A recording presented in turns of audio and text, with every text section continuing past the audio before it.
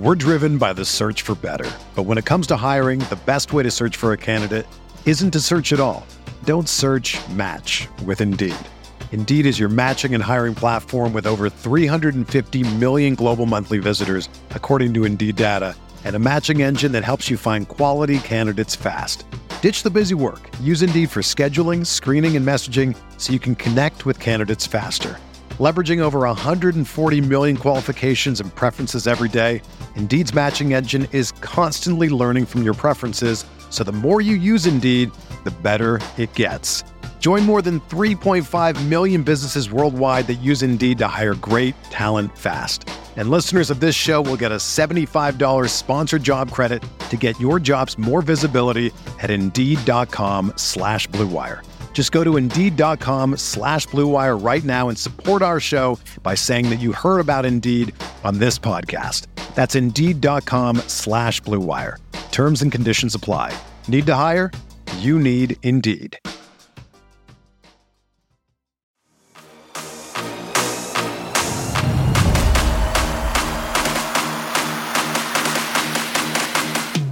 What's going on, everybody? Welcome into the Jack Ramsey's postgame show. I'm your host, Danny Marang, joined as always by maybe a Beaver believer right now.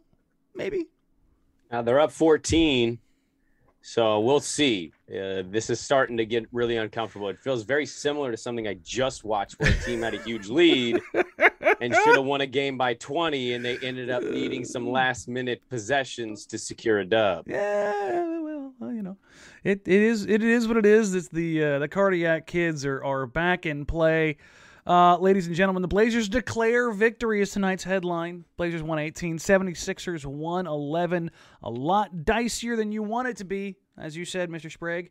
Obviously, the big takeaway is Damian Lillard. We'll talk about that here in a little bit. Mike Umscheid in the chat says, Larry. Yeah. Listen, there's a lot to talk about. I will say this. I just had this come across the wire. Chauncey Billups in the pregame press conference. He was asked again about Portland again closing with Larry Nance at the 5 instead of Yusuf Nurkic. And Chauncey had this to say. I thought having Larry in there, having a switch 1 through 5 and not get in rotation would be an advantage. At the end of the day, I'm just trying to get the win however we can get it. AKA, I don't care, Nurk. I'm not interested. Throw your mouthpiece elsewhere. Because let's be honest here. Chauncey knows Nurk was not happy. I mean, everybody knew Nurk was not happy. You throw a mouthpiece, it's impossible not to notice that. You know, I want to go into the Dame stuff, so we'll do that first. I don't want to get into the Nurk Sit stuff. Dame, don't play Dame. Hey, listen, everybody's like, he's going to drop 50 now. Cool. If I have to look like the a-hole, I will willingly dive into that every single time, dude. Yeah. Eric Fendel says, I felt like that was a real quiet 39 for Dame. I did too. I was like, I looked down. I was like, I feel like he's been to the line a lot. And I looked down. I'm like, God dang, he's been to the line a dozen times. Yeah. Real quick, before we dive into the individual stuff, I thought this game was horribly officiated. Oh, it was a joke. Horribly officiated. I was sitting on my couch, Daddy, trying not to be a Sixer apologist. I'm like, oh, poor Sixers, man. I feel sorry for them. They got screwed on more than a couple calls tonight. I thought a couple went against Portland where I was like, well, that could have gone either way. Seth Curry leaving a little extra on CJ's chin definitely deserved to go back the other way. It wasn't a normal just clearing space, Euro step. Right. That elbow came up a little perpendicular to the ground. So, right. But let's get into it. Let's get into the fun, Mr. Sprague. Obviously, the Blazers win, which is always fun, but it's even more fun when it's done with their captain, Damian Lillard. Season high, has a monster game, 39.7 assists, didn't register a rebound, which I thought was kind of weird. But 10 of 21, so good. You look at his field goal distribution, 5 of 14 from 3. Number one, he got himself a ton of threes up, which is kind of one of those signs of, hey, maybe he is feeling a little bit better. Maybe he did get more Toradol. Well, let's wait and see how he looks physically next game. I think you get a night off, and I think what we've kind of seen with him is his ebbs and flows of the year. It's if he gets a night or two off, he tends to come back and physically look better. Yeah. But then it's the next game where it still doesn't continue. The consistency hasn't quite established itself. I really liked what he did tonight. And I disagree with you and the listener there. I felt like he was that important. Like, I don't know if I would have said 39, 41, 35, but I would, he was impactful. I felt like he was 30. It was a very impactful 30 plus points tonight. Yeah, it's just one of those situations where he had a monster game, and I felt like he didn't force anything tonight. I thought maybe one shot tonight felt like it wasn't right in the flow, what needed to happen, when it needed to happen, where it needed to happen. And that's probably the first time I've seen that from him this season, where it felt good. Again, shot distribution, 2/3 of his shots, 14 of 21 shots were threes. And he didn't take one of those threes. You're like, oh, come on, man, not there. It was just good. And I thought that was a nice part of this. The other part of it, obviously, is getting downhill, getting to the free throw line a ton. This is obviously before, getting sent to the line from, in the bonus to close the game out. He was still getting to the line, generating contact.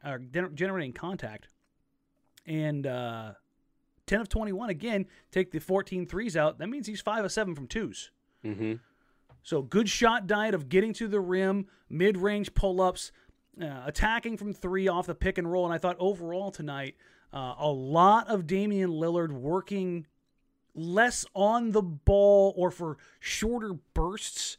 In the first half, Dame and CJ led the team in field goal attempts by a pretty significant margin. And most of the playmaking was done by Nance, Nurk, and Ant. Yeah. And that was kind of what was setting guys up most of the night. Yeah. I think the thing about Dame, though, too, to go back to the impact stuff, I think the reason for me, just me personally, why it felt so impactful is because he's been so off and so unlike himself that when he has a night like this, that's still even, like, points-wise okay, but shooting efficiency-wise, still not even what Dame has been in the past. Mm-hmm. For him to be able to have this kind of night, that's where I'm sitting on my couch and I'm watching this game and I'm like, man, if you're going to get 35 plus from Dame and you're going to shoot 44% from three, oh yeah, that's right. You tend to win most of those basketball games. If you're a basketball junkie, then you know there's no better time of year than the NBA playoffs. Twice a week, JJ Redick is cooking on his podcast, The Old Man and the Three. He has guys come on in all stages of their careers to talk about the league and share stories you won't hear anywhere else, including Devin Booker on why he talks so much trash, Ray Allen's epic free throw competitions with LeBron in Miami, and the moment Tyrese Halliburton knew Pascal Siakam would be a good fit in Indy. In addition to player interviews, every Monday JJ breaks down the top 3 things happening around the NBA with unmatched analysis, not outlandish takes, and is often joined by masterminds of the game like Tim Legler to dive deep on rookie reports, trade breakdowns, and why is mean mugging now a tech? You won't find another outlet that covers the game as comprehensively and with such insight as JJ does it on The Old Man and the Three. Make this your companion podcast during the playoffs. Listen to The Old Man and the Three ad-free on Wondery Plus or wherever you get your podcasts. Here's the flip side of this. You had a really good Dame game, your first of the season, and a win's a win. I'm not going to look a gift horse in the mouth, but I'm going to go a little downer Danny a little bit because this is a team missing most of its starting lineup, most of its offensive firepower, its MVP, on a road trip where they've been, they lost 5 of their last 6. Yeah. And you couldn't put them away. Not a fan. Not a fan of that at all. I thought CJ was out of sorts the entire second half after being on fire in that first half. I was almost gonna text you like, hey, my Lovett's having quite the response tonight, and then he the second half was cooking in the first half. I know, but the second half, I'm like, oh yeah, he's on the court. Yeah, I think he tried to pick up where he left off at halftime, and if you look back and if you watch that third quarter, when he had the mixed unit in there, where normally that bench unit does really well. I thought they faded going into that third where they closed the gap, and then obviously in the beginning of the fourth quarter. And CJ was a big part of that. And I was sitting there watching it going, everything you're doing right now. I had a few NBA folks text me with the, he worked in the catch and shoot in the first half, and now it's dribble because he didn't get enough Yeah. dribbles in the first half. And I was like, oh, come on, cut him a little more slack than that. But as I watched, I was like, oh no, that's exactly what's happening. Yeah, he's it's unfortunate because when he's in a rhythm mode, he's fun to watch. When he's in try to cook you dribble mode, he has his nights where he gets hot, but he has a lot of moments where like you kind of just shrug your shoulders and go, I don't think that was the best use of your possession. And it's unfortunate too, because I thought he really got off to a great start. I thought he was really instrumental in help setting that tone. But to go from the third quarter to the fourth and you were only up 8, I was like, this doesn't feel right. It feels like this 8-point lead should be more of a 16-point lead. Like the way they were just playing tonight versus the Sixers were, a lot of their 3-point guys were just cold. It just, on those kind of nights, I'm with you. Like, you want to see them bury a team like that when you got them on the ropes. Because here's the thing. The two guys who could score for this team off the bounce regularly, that's the two guys you worried about. You didn't slow them down at all. Yeah. Harris and Maxey. Maxey had a game. He got where he wanted, when he wanted, and finished through contact. I've watched him play not against Portland more than a handful of times over the last year and a half. And it seems like every time I tune in to watch the guy, he does something where his body control, I'm trying to think of who he reminds me of. Maybe Lou Williams. Remember how Lou Will in his prime years would get to the free throw line and hit just a truckload of and ones, and you're like, how does his little ass stay up? Because you see guys get hit and go to the ground or he just always seems to keep his core squared up to the rim. Yeah. And somehow just have great touch over and over and over. And tonight, man, I think he had 4 and ones where every single one of them was just wow. And he kept them in all night. Yeah, the English on the ball that he can put on too off the glass to watch that thing spin. I think it went a bit Larry that fouled him, and he hit it way off the glass, kind of fading out, and it hit the rim, but the spin was so significant that it hit the rim and spun back and went in. He got the N1. He was one of those during the summer people were talking about if Ben was going to get traded, he might get attached to it too because of the Rich Paul stuff. And I remember thinking in the moment, like whoever can end up, if that's real and they can snag Maxey and Simmons, Simmons, that's a hell of a combo. You're getting away. That's grand theft, man. Like you are stealing from somebody. I loved him last year. I know he's still battling to put the consistency together, but tonight he showed you an example of why if you were able to acquire him, you'd probably feel pretty good about your future. So between Harris and Maxey tonight, they shot, 20 of 38, 3 of 8 from 3, 13 of 14 from the free throw line, gave you 11 rebounds, 12 assists, 2 steals, combined 5 turnovers, although Harris had all 5. He got caught in the air a few times tonight, particularly in the fourth quarter where he got screwed. And 56 points? I think on most nights, that's probably a winning effort. But you look down at the roster, 41 of 81, which we'll talk about that with Portland. The 76ers still hit a truckload of shots. It's just they were 10 of 28, not quite good enough from 3. Yes. 19 of 21 for the free throw line, only 11 turnovers, 24 personal fouls. They racked up a ton at the back end. But Portland wins another game where their offense carries them, not their defense. I thought they had I'll get to that in a second. I was just going to say, we talked about this before we went live, really, and this is, how close the league can be. I saw Doc already made the make or miss league line, but, you're 3, maybe 4 threes made by Seth and Korkmaz alone from this game, maybe feeling and both those guys struggled. Different. They struggled. Those are your 2 best 3-point shooters. You struggled. On the defensive thing, like I'm largely with you. The offense is really what carried you through. I thought they had some really good defensive possessions tonight, Opportunistic. though. Very opportunistic. Yes. And before Philly went on that 16-2 run, I think you were feeling really good about what they were showing you defensively. But then they allowed that run, and they kind of went back into their old ways. But I'm not going to completely trash their defense because they had so many possessions where I just really enjoyed seeing them play. Yeah, no, I would chalk this up as one of probably the top 3 most enjoyable games of the season so far.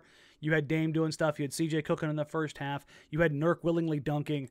That was mind-blowing. But let's get into the energy guy of the night, and I think something we'll spend a ton of time talking about on the mailbag pod tomorrow. So everybody's going to, should Nasir Little be starting? Should Nasir Little be starting? I am going to go really corny. I'm going to really piss you off. And this is Nasir Little, Nassir, like Tigger. Just bouncy, bouncy, bouncy, bouncy, fun, fun, fun, fun, fun. That is Nasir Little right now. When he takes off to dunk, he is looking to catch bodies. Yes, he's trying to rip the rim off. Single time, and Yes. I love it. I love it. I love it. I love it. It doesn't matter if anybody's. He took off, and you can tell when somebody wants to just tear the rim down because they don't take off flat. They take off at an angle, leaning way forward. And this is where I draw the Gerald Wallace comparisons. Because Crash dunked the same way, which is also why he crashed a ton, because he got undercut or knocked off balance in midair. Yeah. Please don't do that to my kid. But Nas, 11 points, 4 rebounds, 5 of 7. I think that does a poor job of encapsulating what he did tonight. Well, he's had a lot of those nights though, where we watch him and I'm not wowed, but I'm very much like, yes, like I feel great about where he's going. And then I'll look at the box score and I'll go, what? And it doesn't quite feel right. And I don't know how to maybe explain that. Maybe at some point this thing will even out and the stats will look a little better. But there's a couple things about him. One, the violence in which he chooses to dunk is sensational. I'm not trying to be hyperbole here, but he's the most athletic physical presence they've had on the wings since who?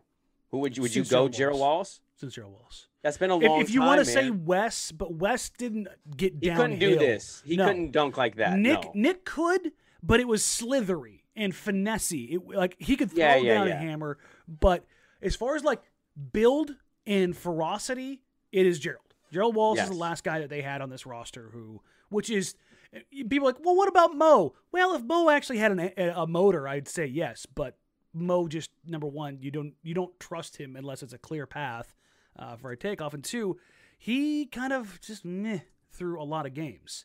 So, Gerald. So you have to go back to Gerald, and the other thing about him is not only do you know he's going to bring the energy, you know he's active defensively, you know that if he's on the court, there's a really good chance you're going to get an offensive rebound. I mean, this dude is crashing the glass. His rebound rate is one of the best in the league for a wing right now. See, I wouldn't have said best in the league, but that's great to hear because I feel like I'm watching somebody who gives a crap, and that's nice to have. The big part about that is, it's a really dumb thing when you talk about raw rebounding numbers in today's NBA because there's so many 3-point shots. The necessity for having a big who gobbles up rebounds around the rim isn't as much of a thing because you get with more threes, you get longer rebounds. There's more dispersion of rebounds, so you get more guards and wings grabbing rebounds. However, one of the things that I'm looking at I wanted to get up to 20 games. So I'm trying to get there, so there's a little bit more oomph to it. But Nas's rebound rate on contested rebounds and on offensive rebounds. That's the thing. Can you win a loose ball rebound where it looks like the defense has got things boxed out and he comes out of nowhere and he's, whoop, this is mine. Mm-hmm. Can you win one where on the defensive glass, guys are, crashing the offensive glass and you come out of nowhere and save your big man or save your guards who are leaking out? What's really an interesting dynamic in this is that if Nas hits the glass on both sides, it does take away from his ability both defensively, getting back and being, a big body on the backside. Also, it precludes him from running out offensively. Right. So that's kind of an interesting dynamic to see how they play that and what units or when he frequently goes to hit the glass.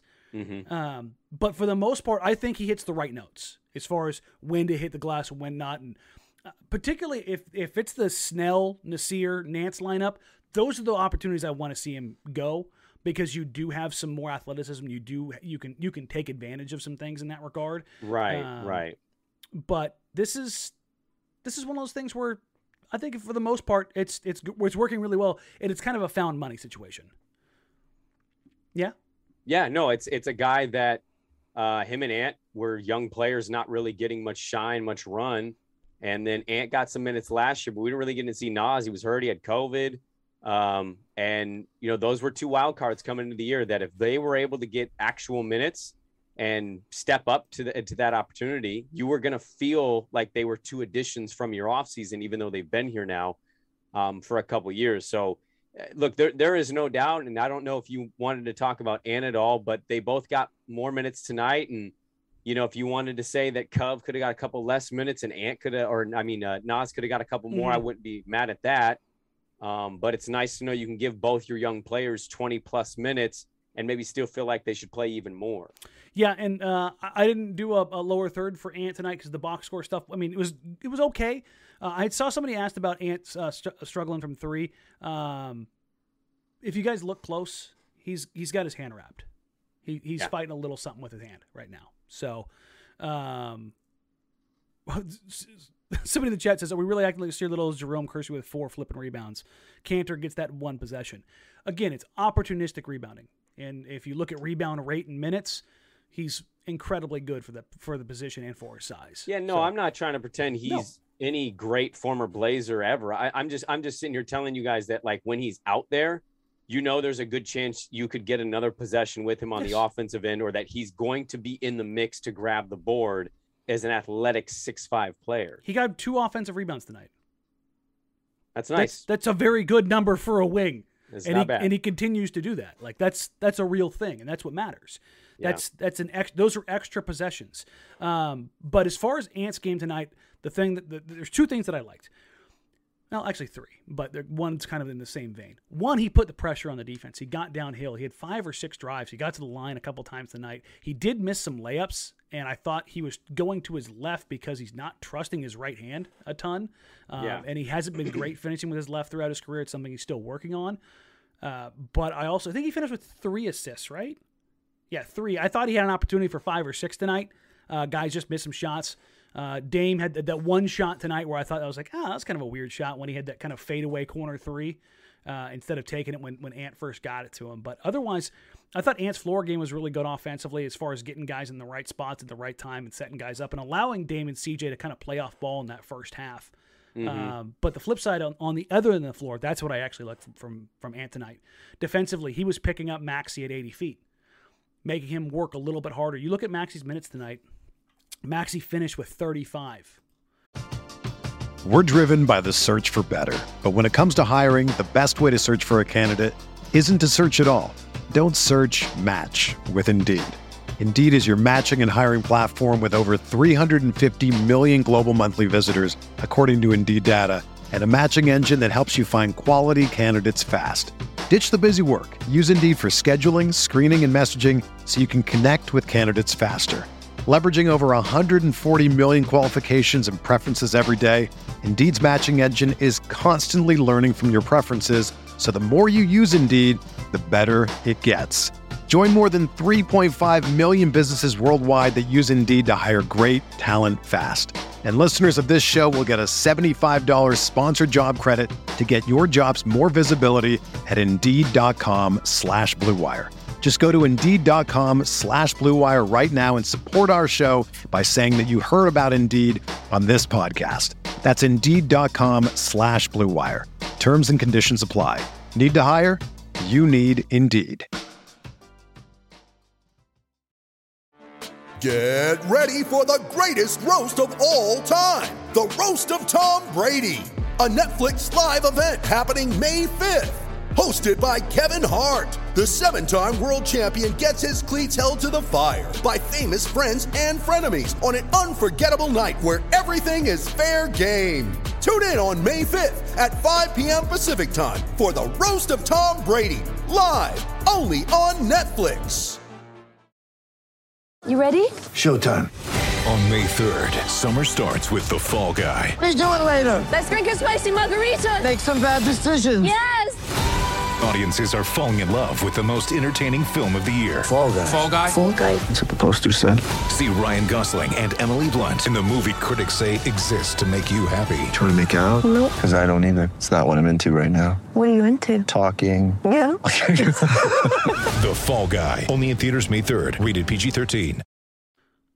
Not getting a whole lot of rest. and if you can make him work a little bit. With threats to our nation waiting around every corner, adaptability is more important than ever. When conditions change without notice, quick strategic thinking is crucial. And with obstacles consistently impending, determination is essential in overcoming them. It's this willingness, decisiveness, and resilience that sets Marines apart. With our fighting spirit, we don't just fight battles, we win them. Marines are the constant our nation counts on to fight the unknown. And through adaptable problem solving, we do just that. Learn more at marines.com. Harder, make a shot a little bit tougher. I like that. One of those things that I like to see. Otherwise, yeah, I think he needs to get the hand taken care of, the wrist taken care of, and kind of figure that whole thing out and figure it out from there. But his floor game overall, any thoughts?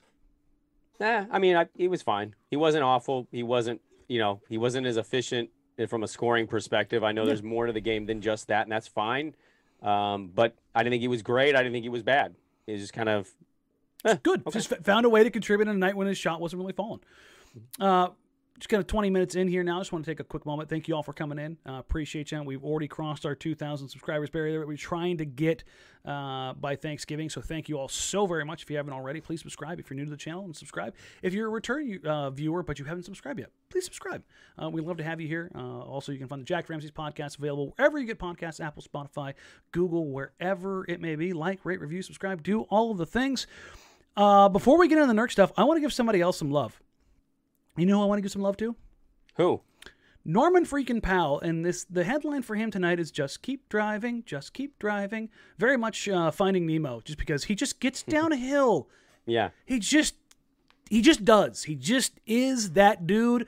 When things are going wrong, when it kind of got a little bit wonky there in the fourth quarter, there was Norm to finish through contact. There was Norm again knocking down another shot. And you're like, 17, 1 rebound, 2 assists, 6 of 11, 4 of 4. Nothing that's just like, oh my God, where would we be without Norm? But then you look at it and you're like, oh, they would have lost this game without Norm. Oh, I mean, I don't know. I hope nobody's doing that. Why, where would they be without Norm? Like, yeah, we'd be screwed without Norm Powell this year. Dude's been awesome. I know the stats might not line up where some people outside of Portland go, oh, look at those numbers for that contract. But if you haven't been paying attention to Portland, then you don't know the story. And the story is Norm Powell, in many instances, is the reason they're either staying within striking distance or helping to build leads at some point. Norm Powell is a human metronome. Yes. Just tick, tick, tick, tick, tick, tick. And that's what he has been for this team. And that has been a huge, huge, huge, huge advantage for this team. It's like, listen, when there's been a bunch of variance with basically everybody else on the roster, he hasn't. He's been that guy. And God, it's just, and his attitude is the same way. He's just locked in. He comes in, he competes. He's never going to. How many times have you watched the game with Norm Powell on the floor and go, oh no, Norm's taking a possession off? Never. I mean, he might because he can see CJ's clearly going to try to cook or Dame, but like, he'll take it off offensively. Yeah, not defensively. It's just one of those things where it doesn't really happen, which is really impressive in today's NBA. Yeah. But like he's the unsung hero of this team, I think, right now. He just shows up. Okay. It's time. Yeah. Jusuf Nurkic had a really good game. 11 points, 11 rebounds, 3 assists, 2 steals, 1 block. In his shifts, man, he was impactful. You felt his presence. They started the game again with the LaMarcus Aldridge play. Yeah. It was a little disjointed, but he gathered himself, scored inside, and you could see the ego boost go whoop, like somebody hit the NOS just straight into his ego. He's like, I'm going to play now. And his first long shift, he played really well. Yeah. No, I thought he played. He was my like it tonight because I thought tonight was a gut check moment for him, Danny. I thought that was a game for him mentally that he really needed because Andre Drummond beat him like a drum the last time that they played. And while again the stats might not pop off the screen, he was so impactful for them both sides. He meant a lot when he put the minutes in. They were minutes that Portland really needed. So I thought it was big for his psyche. We can talk about obviously what happened in the fourth quarter, but prior to that, I was thinking this was a night that Jusuf Nurkic was going to drive home and probably feel really good about himself. Yeah, Evan James in the chat brings up a point that I brought up on Twitter multiple times tonight. Nurk played slow, and by that I mean good. Slow is steady, steady is smooth, smooth is fast. Yes. For anybody who has ever heard any military sniper talk as far as how to process, that is where that comes from. And I thought he took his time, and that's not necessarily a bad thing when you're taking your time and you're under control and you understand your process flow. Mm-hmm. And I thought tonight he understood, he knew the assignment. Make the right read, play under control, do the right things. Yeah. He was effective around the rim tonight. You look at Andre Drummond was 3 of 3, 23 minutes, 6 points, 4 rebounds, 3 assists, 4 fouls. Jusuf Nurkic, 5 of 6, 11 points, 11 rebounds, 3 assists, 2 steals, 1 block, 1 turnover. Only real sore spot was the 4 fouls. Mm-hmm. But he outplayed Drummond. He was more impactful than Drummond, which, yeah, no shit. He should be. Yeah, but Danny, let's not act like no shit should exist. What happened the last time they played? That's what I mean, but that's the frustrating part of this, right? Is you're just like, yeah, you're a better player than him, dude. Like, why was this an issue in the first place? Well, I think it goes into the mouth throwing thing, the mouth guard. Let's go to it. The Blazers are in a tight game. Jusuf Nurkic has made a couple big plays in the fourth quarter, comes over, bails out. Was it Dame or CJ on Tobias on the switch? Pretty sure it was CJ. I think it was CJ as well. Nurk came over and gets a monster block on Tobias Harris. And you could see him, a little shoulder swag, reset the possession. Ball goes to the sideline. Nurk comes up, they trap. Gets a little too reachy, overextends, which typically happens when what, Brandon? When you get tired. Okay, that has kind of been the Nurkic MO. Yeah. The second he committed that foul, Chauncey, Larry, there was zero hesitation in that. Zero hesitation in that. None whatsoever. Chauncey's like, no, I've seen this shit before. Nope. Ants is in. Nurk immediately throws his mouthpiece, is barking and yelling at no one in particular. Dame goes over to console him, walks away, possession ensues. The camera's still on Nurk, and he's talking to nobody in particular, but he's pissed. Yeah. No, he was super pissed. He threw the mouth guard, and then he got to the bench, and he turned around, and I think it was, God, it might have been Cody was next to him. Cody was next to him, and Cody was kind of like, but Cody was like, I don't want to talk to you right now. Like, let's not do this. And he just kept talking to himself. And then Dame quickly comes over and Dame tried to like, hey, big fella, you had a good shift. You had a good game. We're up. Chill the bleep out. And he did whatever he said it in like 4 seconds. Like, I gotta go. Like, we'll handle this later. Yeah. And that's the dichotomy of Jusuf Nurkic, man. Yep. You had a good game. You were impactful. Touches-wise, like, you had 6 shots. You had 3 assists. In the minutes you played, you had a shot every other minute. Yeah. Like, what more do you want? Look, I don't know where this conversation goes. I don't know if this is a mailbag thing, but I talked about this with the Houston game. Like, if you can't be happy for your team in a winning moment when your team hasn't been the most consistent winner out there, there's clearly something going on. And I think this all still stems from being told that he's going to be used as Nikola Jokic and the offense is all going to flow through him. And, I'm going to be in the best shape of my life. And the games start, and that quickly goes the other direction. And I really legitimately think he bought into that was going to happen in a contract year, and it hasn't. And this is the frustration you see, whether they win or lose. He has shown in moments of both that he tends to get a little frustrated. And here's the thing, and somebody brought this up in the chat. If he could be productive over 30 minutes and not have these major drop-offs when he gets tired, he could stay out there. Mm-hmm. And I've seen the idea that, well, he's just not in shape. I'm going to push back on that a little bit because he was 330 pounds when he got here from Denver. He's down to 280-ish, 280, 285. The dude has shed a lot of weight. And here's the thing. He's a better player at the 315, 320 range. I've long believed that, but the dude wants to be a little slimmer. I'm not going to fault him for it. Biomechanically, he needs to be. Sure. He has not learned how to play lighter. And while his conditioning has gone up, he's just that big. Like, Embiid's a freak.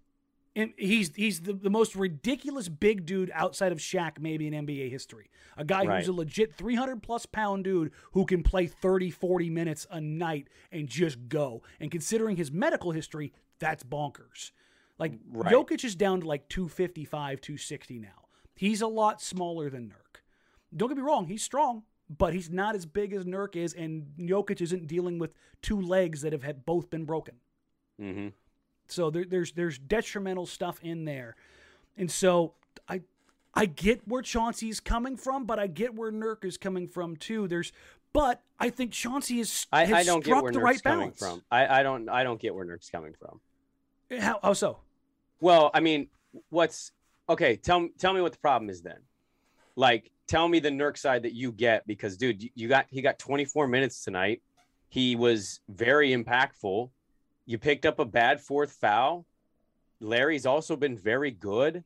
Like, I guess I'm just not seeing it. It's as if this guy should be dropping numbers much larger than what he is on a statistical basis. And I just think the overall averages and years tell us that that's not the case. Like, he's being used properly, and he's allowing his own personal desires to trump really what's working best for the team. So I guess I don't see that his side. I just don't see that at all. When I say I see his side, I'm more of the sense of like, I want to do more, but because it's a contract year. But here's the thing. Let's go and sort seasons right now. We'll go to Basketball Reference real quick. You know what Nurkic's field goal percentage is right now, or coming into tonight? Is it 61? Overall 56.2, which is so not quite 60 yet. Then but 5 points higher than his career high. Right. He is hitting as many shots this year as he was last year. So he's at 4.3 makes the game right now. He was at 4.6 last year. But he took 1.5 more shots to get there. Mm-hmm. And the flip side is his free throw percentage. He's hitting 2.4. Last year he was at 1.9. He's taking 3.2. He was taking 3.1 last year. So his free throw percentage is up 15%. Meanwhile, his rebounding, 11.2 last year, 9.0 this year. So he's significantly more efficient across the board, more steals. The only thing that's down is the blocks, and that's a scheme thing because he's away from the rim more defensively. But if you look at like his per 36 numbers, it's like, yeah, dude, your per 36 numbers right now are 17, 17, and 3. Yeah, so I guess I'm just asking, like, again, where's the frustration? Because if you're going to be a bad attitude player on a decent team, I can't imagine that's going to earn you more money than being efficient, big team player, happy guy. It's not a great look. Teams love culture, right? Like, I hated that term when, like, DeMarcus Cousins was great with Kings and maybe the Blazers could get him. We're like, well, he's not good for culture. I'm like, F out of here with this culture stuff. You need as many good players, great players as you can get.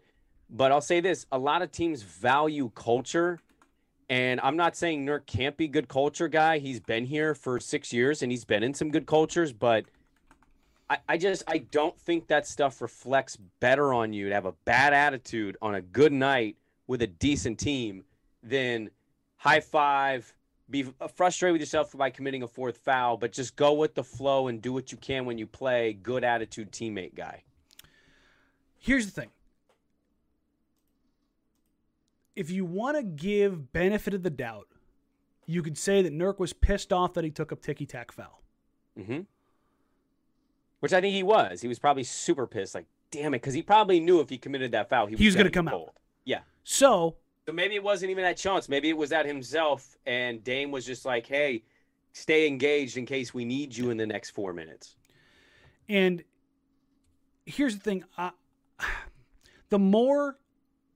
not looking for Nurk to be a problem or an issue or anything along those lines. Like, I want him to be good. because he is impactful. He's such a big body. He gives them something they don't have. But God dang it, man, the frustration stuff like boiling over. Again, Chauncey's first comments tonight were like, hey, yeah, no, I went with Nance because I thought he gave us the best opportunity. Mm-hmm. That's a pretty telling statement. Yeah. Let's hit on Nance real quick. And he's not wrong, by the way. Because it allows him to be more versatile with things. Right, and unless you're playing Joel Embiid, Jokic, a guy of that caliber, most nights it's going to be fine. Yes. You look at, the big body stuff, and it's like, you can just kind of figure it out, right? It's not a big deal. But I don't know, man. It's frustrating. That's where I'm at right now. I'm just like, because I want Nurk to be so much more than he is. Sure, but there's there's a few obvious things that are frustrating about this team, despite them winning 3 games in a row.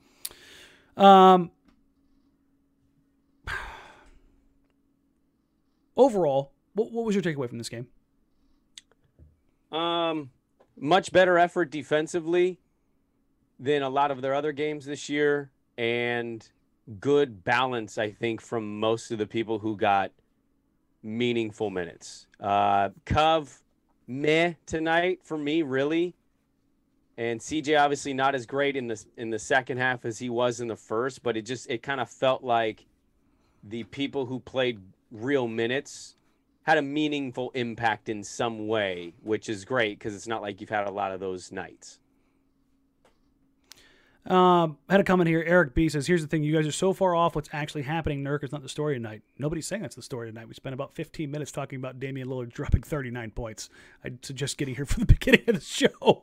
For that. If Eric just logged in, then yeah, I bet that's probably what the takeaway is. But no, we went almost 30 minutes without talking about Nurk at all. Yeah, so it's just something that's going to pop up as it plays to everything that he can do, and he should give you more. And that's the thing about Nurk. And here's the thing, as I wanted to say, Nance, like his stat line tonight wasn't crazy. 7 points, 5 rebounds, 2 steals, but I thought he was very impactful, and his 2 missed shots were the 2 little. He's got a little Nurk in him. He's got that stupid push shot that he goes to, and it's like, don't get cute. Don't do that, because tonight he finished 3 shots. Were they all dunks? I think they were all dunks. Because you had the reverse, the drive, which was filthy, by the way. Okay, I'm gonna go sideways real quick. How the living hell does C.J. McCollum throw a 35-foot alley-oop pass on a dime to a back-cutting Larry Nance who can reverse dunk it while being trapped, and then throws that one to Anthony Simons and misses by 8 goddamn feet? What do we say about broken? What do we say about broken clocks? It was so like I thought he was gonna throw he was going to Roethlisberger Anthony Simons. He was going to throw him into a linebacker. And it was like, oh no, oh God. Oh no, Danny, I'm serious. What do we say about broken clocks? I know, right? I think when this team throws lobs, that's what it is. They're both Dame and CJ. They're both terrible lob passers. They're 2 worst lob passers of high scoring guards I've ever seen, and I mean that with the utmost prejudice. But they're better lob passers the further away they are from the rim. Right. It's weird. It's a weird thing. Maybe they don't have that touch. Again, I have my whole close touch can sometimes be harder than that distance. Gives you a little bit more range. Yes. I've told you my theory, right? The whole they didn't grow up playing in those same AAU circuits, so they didn't play with all those high flying athletes. They never learned how to do it. Oh yeah, I mean, I imagine Dame and CJ didn't play with a lot of those guys. No, they didn't. They didn't play on the high level EYBL and ABCD camp guy. That's not what. They went to Lehigh and Weber State. They weren't those dudes. And so they crafted their game below the rim and not the other way around. So I just, somebody was asking, is CJ the best lobber now, being sarcastic? And somebody actually, Michael Jajan, beat me in the comments, and it's Dennis Smith Jr. Dennis Smith Jr. is the best lob passer on this team because TSJ, baby. He was a guy who grew up on those circuits playing with all of the absolutely ridiculous athletes. They take care of the 76ers. They get above 500. They're 9-8. They rely on their offense. They got enough production from the team on the whole to where they figured some things out. Mm-hmm. All right. But between now and the end of November, Denver, and then a 3-game road trip at Sacramento, at Golden State, at Utah, and then you button up November with Detroit. Not bad. Now you got a back-to-back on Utah home. At Utah at home against Detroit. That's kind of wonky. That's definitely a schedule problem. You can come home on a back-to-back and at the end of a road trip and think, we can take care of Detroit and they can punch you in the face. Please do not let that happen. But you, sir, you predicted this team to win 5 straight games. Yep. You have got 3 of those 5 now. I'm going to get 4 because they'll beat Denver, and then we know that they're going to beat... You're feeling really spicy about that Denver game, aren't you? I think they're such a different team at home, even in nights like tonight where they play really well and then they blow big leads. I don't know. There's a belief in this team at home versus if this was back in Denver, I wouldn't have that same feel. But I also think they're kind of catching a groove right now together. It's not perfect. But and it's at home. I feel like they're catching a groove. So sleeping in their own beds has been great. I think they beat Denver. I think they beat Sacramento, who's got throw up on their court. And then I think the Golden State game is where they lose their winning streak because Golden State is, dear God, a nightmare scenario for everybody. I'm going to throw one worse at you. Okay. They're going to go to Sacramento. They're going to lose, and then they're going to beat Golden State. Oh, that is, for my 5-game win streak and beating Denver spicy take that you like to say, that's super spicy. This team plays like crap on the road, and they play like crap in Sacramento. No. It's not the Sacramento loss. It's you thinking they're beating Golden State. I think Golden State is they're playing so well that they're playing above board. Here's the thing. Oh, see, I disagree. Well, Steph is the new Chris Paul. He loves to go at Dame. True. He loves this. He does love that, and I think that's a national TV game too. Yes. If it is, that could Good be a 40-point Steph game. You have no answer for Steph Curry on this team. None. Nobody does. Norm's sitting there like... He's going to get Norm in foul trouble. Yeah, no, he's just... Like, what am I supposed to do with this? And right now, I'm assuming you don't disagree. Steph's the MVP right now, right? I don't even know if it's close. I'd say I'd want to give Brad Beal more props, but because the Wizards have been good, but I think that's more a product of the team. I think it's the team and the coach. The coach has been great. Wes Unseld Jr. He's had a good impact on them. Which is crazy is the last time they had a season like this, Wes Unseld Sr. was on the team. Oh, that is kind of weird. 1975. Outside of Steph, no, there's nobody that's close to Steph right now. The thing is, KD. Oh, go ahead. No, I was saying they've got the MVP and the probable Defensive Player of the Year right now.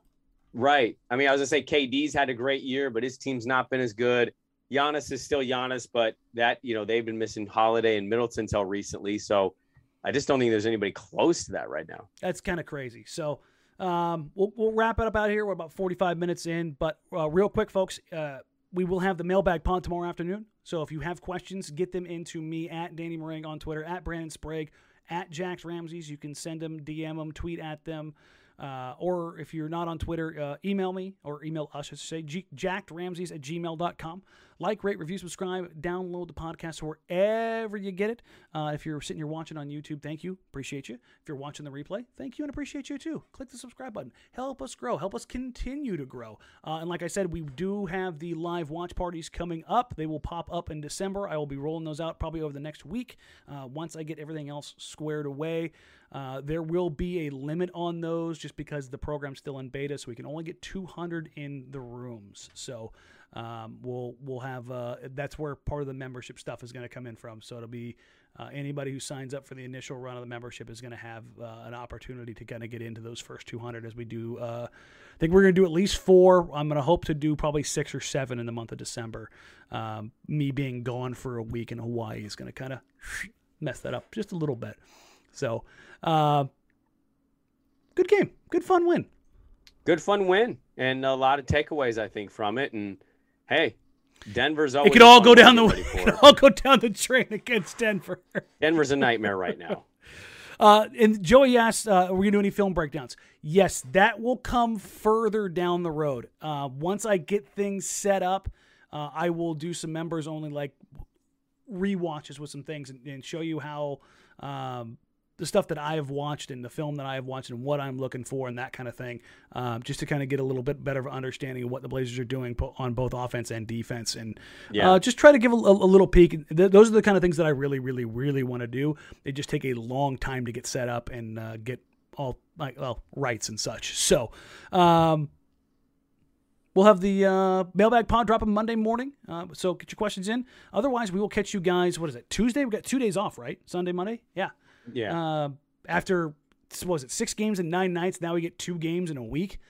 Oh, thank you, God. I appreciate that.